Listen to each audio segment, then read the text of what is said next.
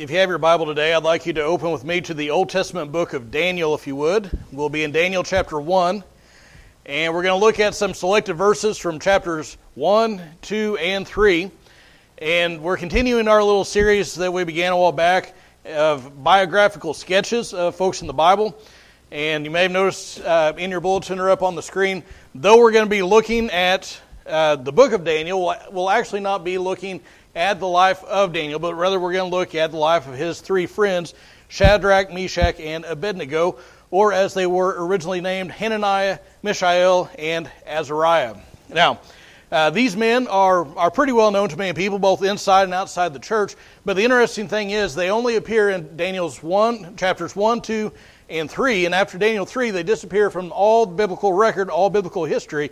But even though they're only in the Bible for a little bit, I believe there are some things that we can learn from their example. Now, like last week when we stand to read the Bible, I'm going to read a few different verses, like I said, from chapters 1, 2, and 3, and they may seem a little disjointed because they all come from different episodes in the lives of these men. But even though it may seem a little disjointed, hopefully we'll be able to tie all of it up together, and we'll get to see kind of a sketch of their lives.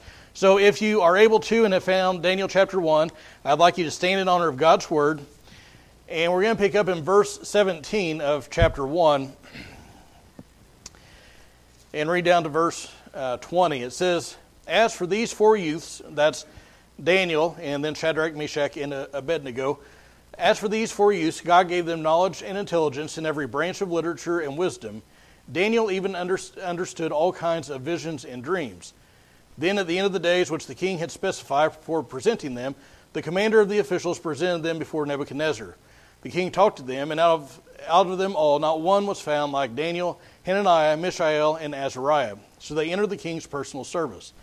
As for every matter of wisdom and understanding about which the king consulted them, he found them 10 times better than all the magicians and conjurers who were in all his realm."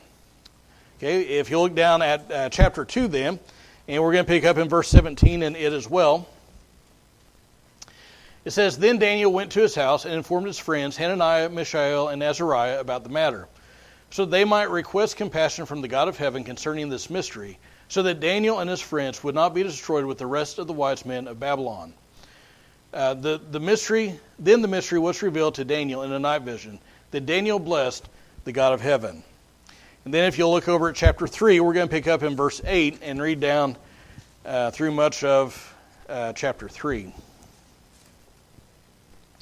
It says, "For this reason, at that time, certain Chaldeans came forward and brought charges against the Jews.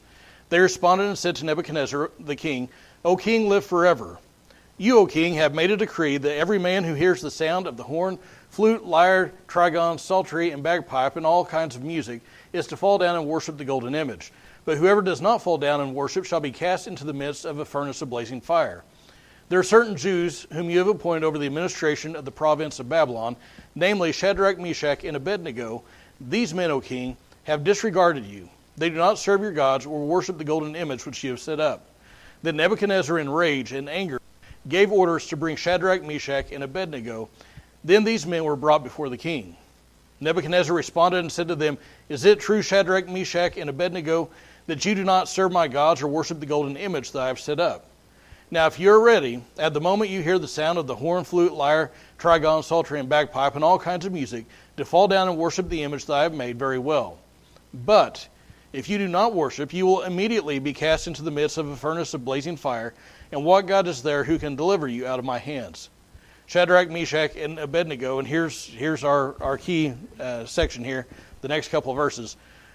"They replied to the king, 'O Nebuchadnezzar, we do not need to give you an answer concerning this matter. If it be so, our God whom we serve is able to deliver us from the furnace of blazing fire, and he will deliver us out of your hand, O king. But even if he does not, let it be known to you, O king, that we are not going to serve your gods or worship the golden image that you have set up.' Then Nebuchadnezzar was filled with wrath, and his facial expression was altered toward Shadrach, Meshach, and Abed-nego, and he answered by giving orders to heat the furnace 7 times more than it was usually heated." Now, the 7 is kind of the number of completion in Scripture, so this is like as hot as they can make it. Verse 20, He commanded certain valiant warriors who were in his army to tie up Shadrach, Meshach, and Abed-nego, in order to cast them into the furnace of blazing fire. Then these men were tied up in their trousers, their coats, their caps, and their other clothes, and were cast into the midst of the furnace of blazing fire. For this reason, because the king's command was urgent, and the furnace had been made extremely hot, the flame of the fire slew those men who carried up Shadrach, Meshach, and Abed-nego. But these three men, Shadrach, Meshach, and Abed-nego, fell into the midst of the furnace of blazing fire, still tied up. Then Nebuchadnezzar the king was astounded, and stood up in haste. And he said to his high officials, "Was it not three men we cast bound into the midst of the fire?" They replied to the king, "Certainly, O king." He said, "Look, I see four men loosed and walking about in the midst of the fire without harm, and the appearance of the fourth is like a son of the gods." Then Nebuchadnezzar came near to the door of the furnace of blazing fire. He responded and said, "Shadrach, Meshach, and Abed-nego, come out, you servants of the Most High God, and come here." Then Shadrach, Meshach, and Abed-nego came out of the midst of the fire. The satraps, prefects, and governors, and the king's high officials gathered around and saw in regards to these men that the fire had no effect on their bodies, on the bodies of these men, nor was the hair of their heads singed, nor were their trousers damaged, nor had the smell of fire even come upon them. Thank you. You may be seated. As I said, I know those were maybe if you're familiar with the accounts of these three men, those passages that we read may be familiar to you. You may know the context of them, but if you're not up on all that, it may seem kind of disjointed. Hopefully we'll tie all this together. And the first thing I want you to see about these men, back in chapter 1, is they had supernatural wisdom. They had supernatural wisdom. Now, where we pick up in the text, Babylon is the superpower of that age. Okay, they're conquering all kinds of nations and kingdoms, and they're a brutal people. And in 587 BC, they laid siege to the city of Jerusalem, and they took it.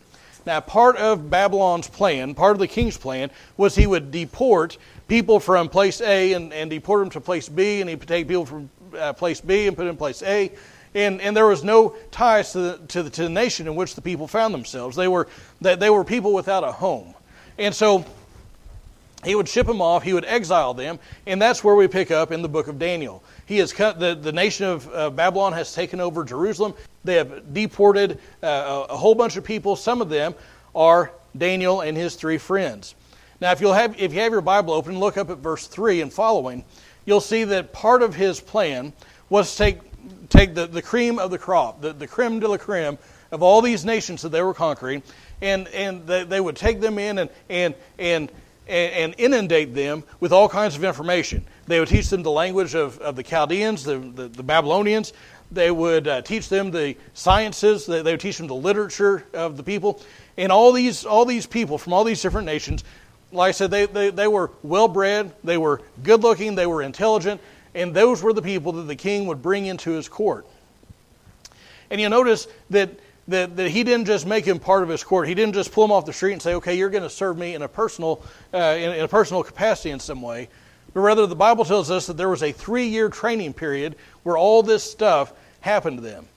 And in case these four Hebrew men, and I'm including Daniel in here, one of the things that happened was not only were they given all this information, all this stuff that they had to learn, but the Bible says that their names got changed as well.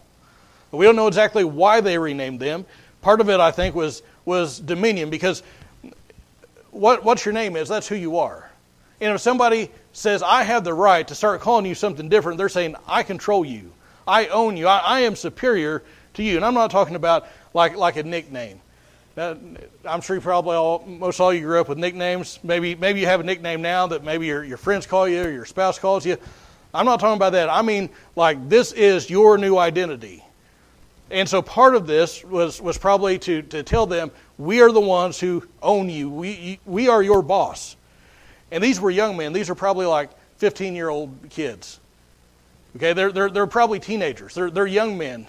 If you look through this account, some translations render this children. Now, they're not like my kids' age. Okay, these are young men. But one of the things that we don't see it because we don't read Hebrew, but all three of these guys' names had something to do with the name of God, or had something to do with God.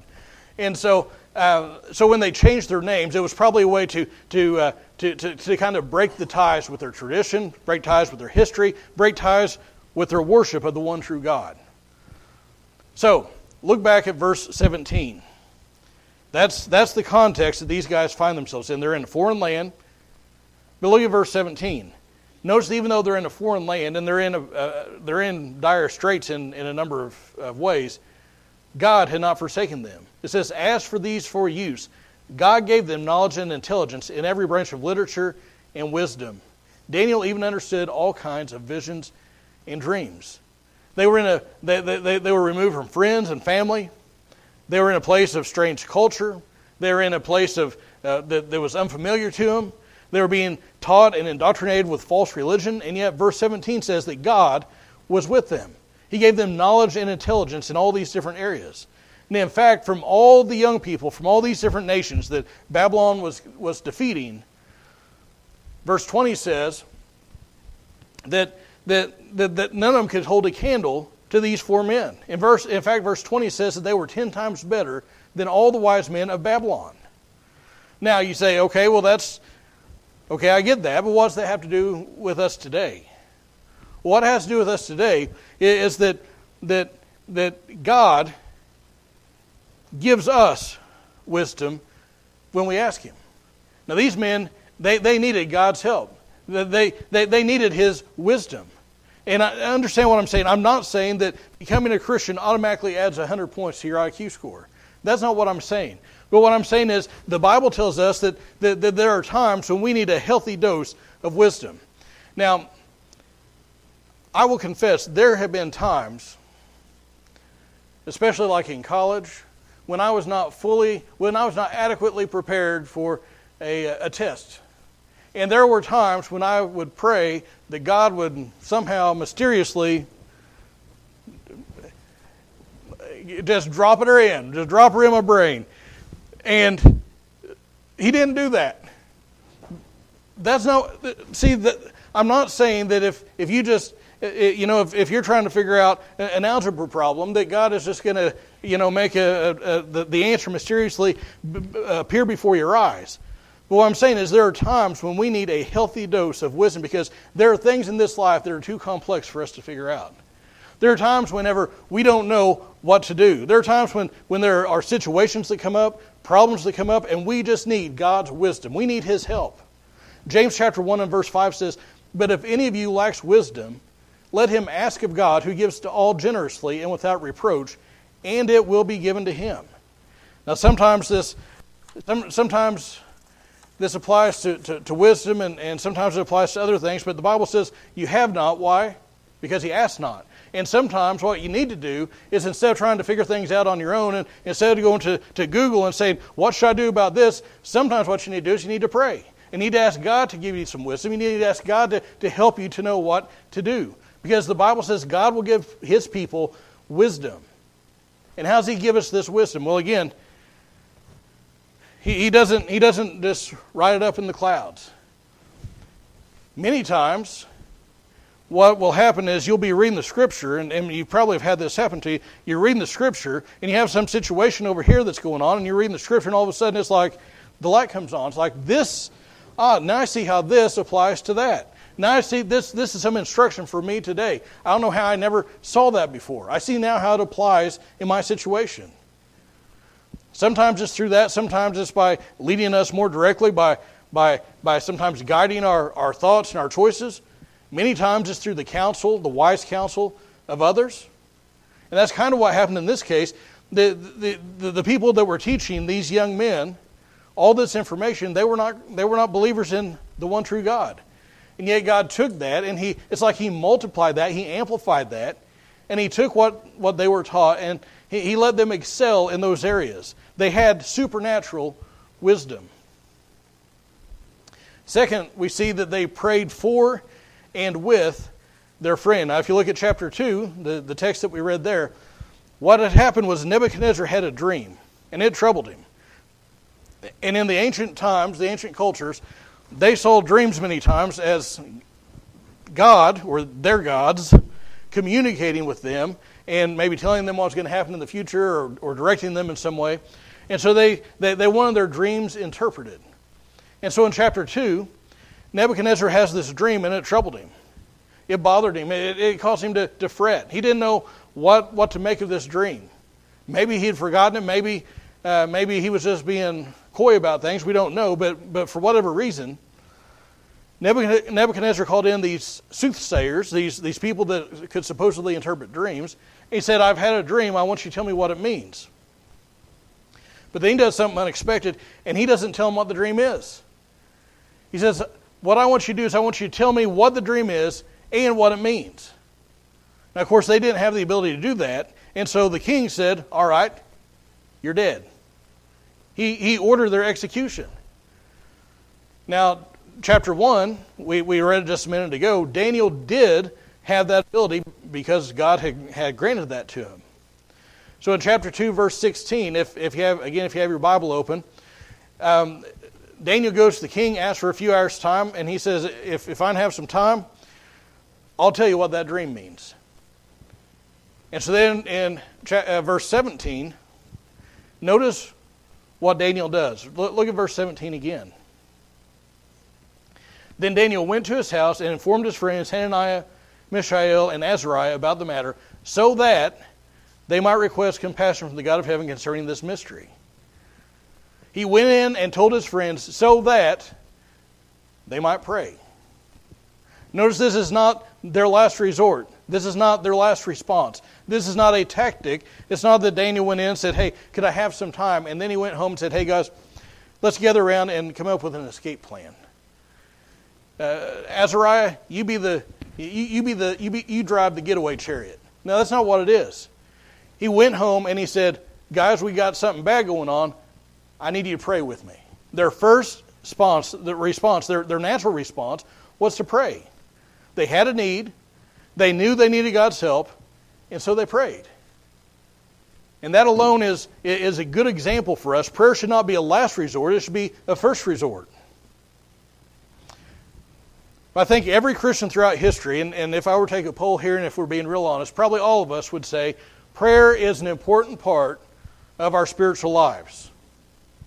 But I think if I took a poll of the same people, we would also say our prayer lives need some improvement. We say prayer is important, and I need to do better at it. I need to be more regular in it. I need to be more fervent in it. I need to be more persistent in it. Remember the book of James again says, the fervent prayers of a righteous man, what? Availeth much. It accomplishes a lot. Now, we should not just pray for ourselves. We should not just pray for our own needs. But these men, they prayed for and they prayed with their friend. Now, I want to tell you, if you have a friend, or especially if you have several friends who are faithful to pray with you, who are faithful to pray for you, I'm telling you, that's worth a whole lot. We should be thankful for those people in our lives that we have a need, and they say, hey, I'll pray for you about that. And you know they mean it. That is worth more than their weight in gold. But listen, as important as that is, and as valuable as that is, we need to be those types of people in the lives of others. Now again, I don't want you to answer out loud, but I do want you to answer in your own mind. Have you ever told somebody you'd pray for them and then didn't do it? Again, I know the answer to it, but I want you to answer that about yourself. Have you ever told somebody that you'd pray for them and then you didn't do it? Many times, something bad will happen. There'll be a tragedy. There'll be some bad news. Something will happen. Prayer chain text will go out, whatever it is. And we say, I'll pray for them. And then we forget. Something happens. Life gets busy. We say, well, I'm going to do it when I get home. And then we get home, and then we got, the dryer's broken, and then we got to fix food, and then, all the stuff. And we just don't do it.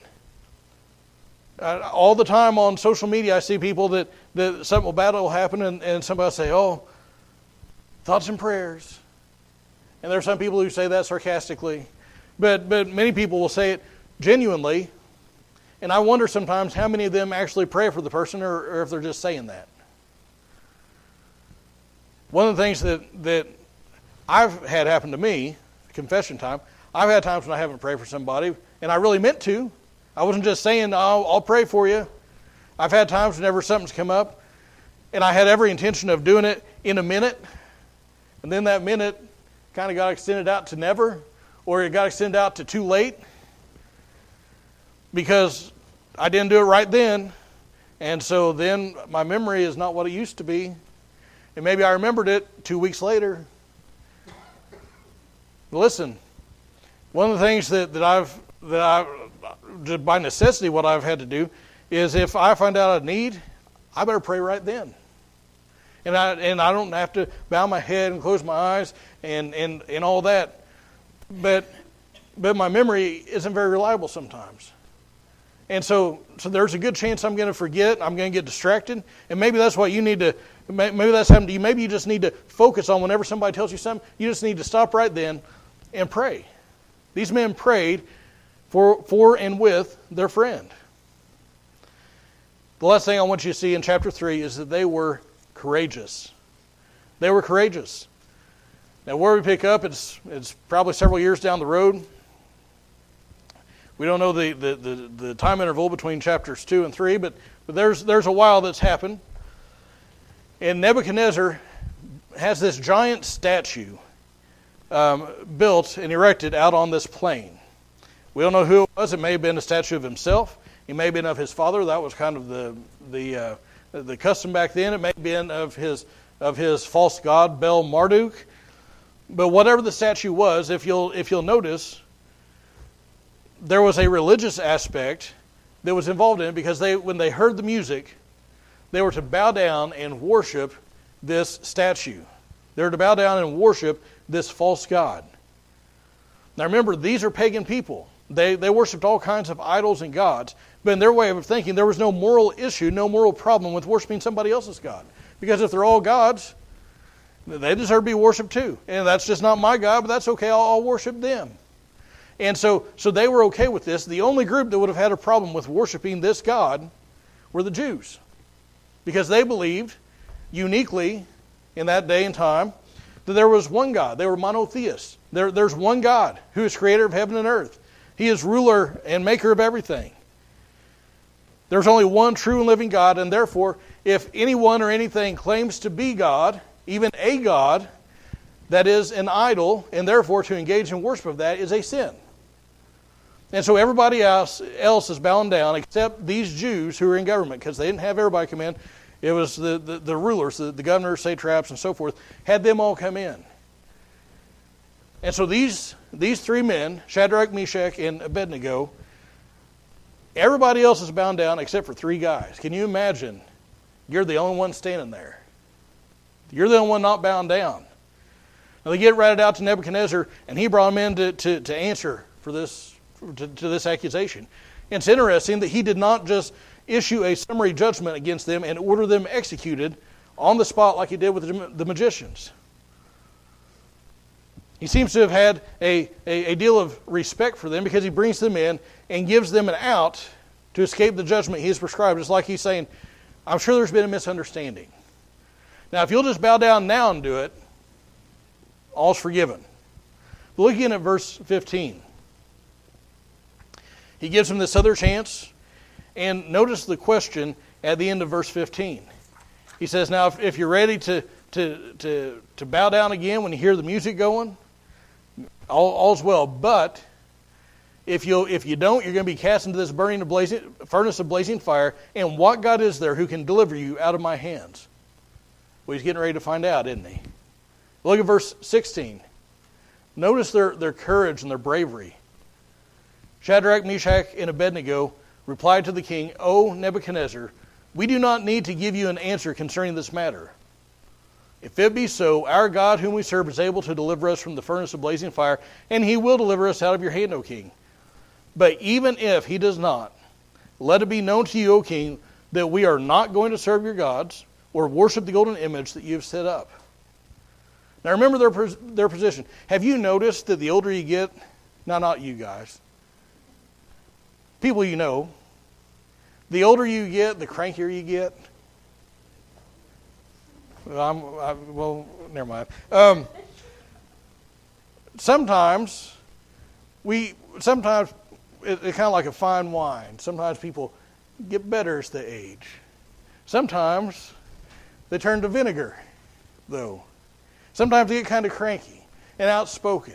But these men, when they say, we're not going to worship your gods, we're not going to bow down to this idol, they're not cantankerous old men. These are young men still. They were taken captive when they were probably no later than teenagers, and so they had limited opportunity for religious instruction at home and in their homeland. They didn't have years and years and years and years and years of being taught the Scriptures. They were facing a horrific and painful death. They had the peer pressure of literally everybody else doing one thing, and they're the only three that are not. They were standing before the most powerful despot in the world who could have them executed on the spot, and he was planning on doing it, and he was planning on doing it in a horrific way, put into a furnace, probably a brick kiln or something similar. And he's giving them one more chance. Can you imagine the pressure they would have felt? But you'll notice in verses 16 and following, they didn't waver. They didn't have a conference. They didn't say, hold on, King, we need to talk about this. They didn't discuss it. They'd already made up their minds. They didn't try to strike a deal. They didn't say, well, could we do this behind closed doors so that nobody else will see it, but it'll just be our secret? They didn't do that. They didn't say, well, we'll do it outwardly, but our hearts were still going to be standing. They weren't disrespectful. They were just forthright and extremely bold. Now, we know the rest of the story, but they didn't. They didn't know that they were going to be saved.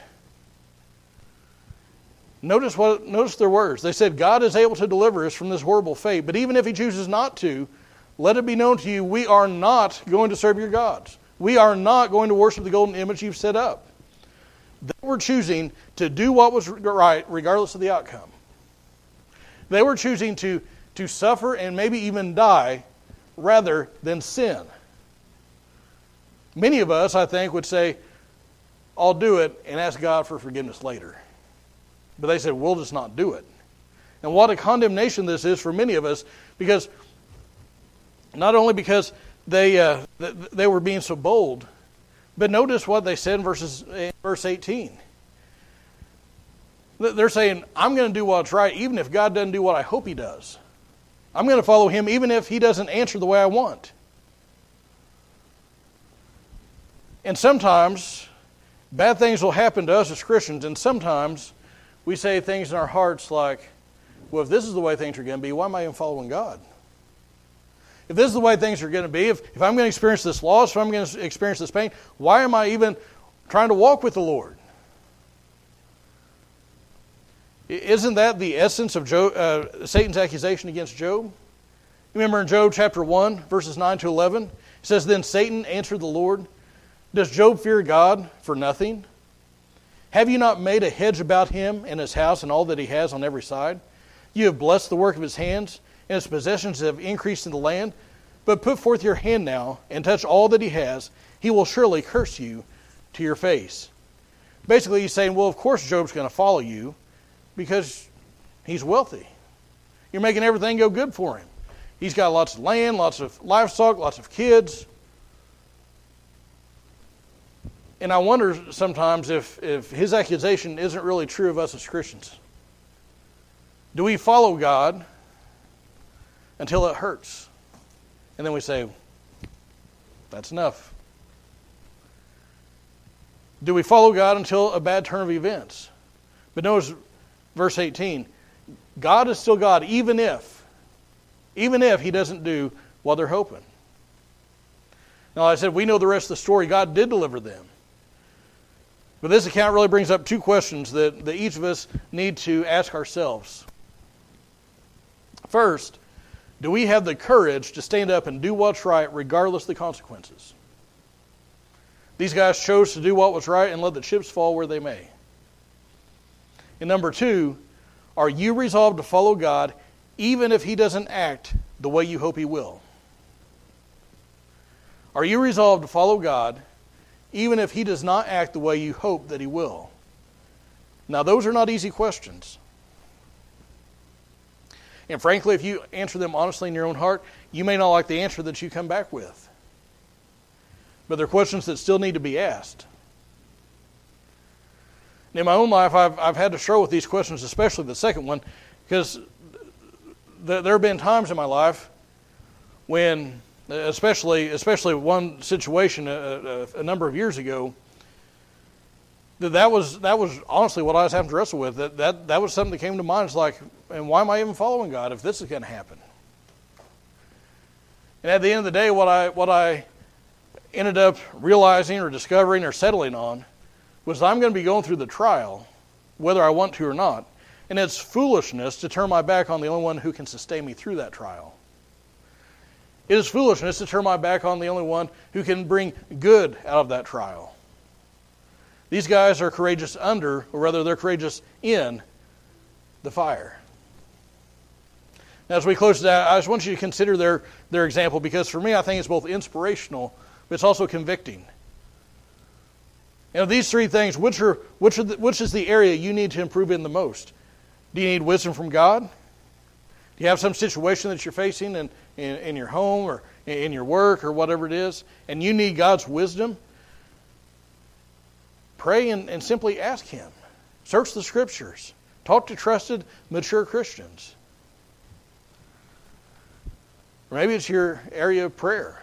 Again, we would all say it's important, but probably all of us would say we have some room for improvement. So how do you improve your prayer life? The same as way you improve other parts of your life. Start with the end in mind, the goal. Say, this is where I want to be. This is what I want to be known for. This is what I want to be doing. Say, this is where I want to be, and then work backwards from that. So maybe what you need to do to accomplish that goal, maybe what you need to do is make it a point to pray every day. Maybe the only time you pray is when you come to church. Maybe the only time you pray is if somebody calls on you to ask the blessing over the food. Maybe you need to set an alarm to remind you to pray. Maybe you need to set your alarm clock a few minutes earlier in the day so you can have time in the mornings to pray. Start with what you want it to be and work backwards. And then, of course, their example of courage. That's the thing that we think of the most. Are you committed to following God, no matter what, in the midst of difficulties, even if He doesn't do what you want Him to do? And if not, resolve to doing that. Why don't you stand with me as musicians come. And as you stand, I ask that you bow your heads and close your eyes.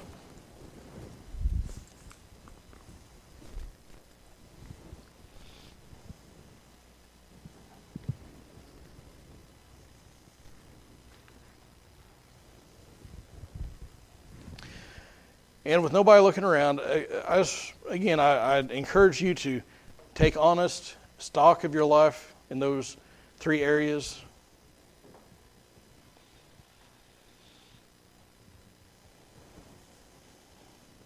Now, this has been a sermon pointed directly at Christians. But it could be that you're here, you're listening to me, and you have never accepted Christ as your Savior.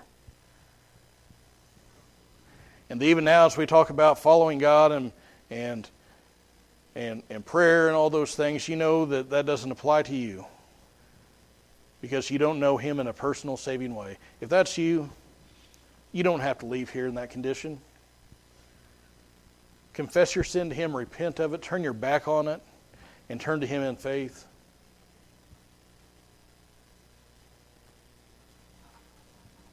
The Bible says that all who call upon the name of the Lord shall be, not might be, shall be, will be saved. Maybe you have some other need on your heart. Take that to God in prayer.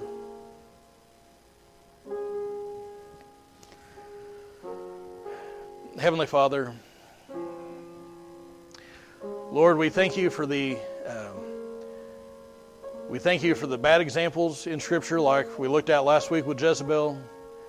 But boy, we thank you especially for the good examples that show us what can be done in our walk with you.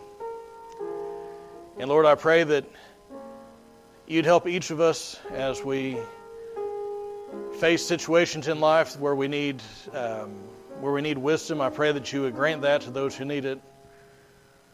I pray that you'd help us to be better prayers, be more faithful to pray for others.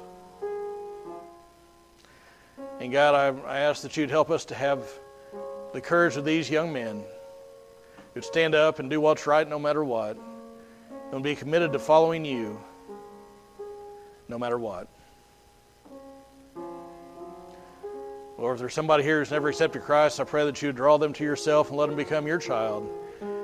In Jesus' name, amen.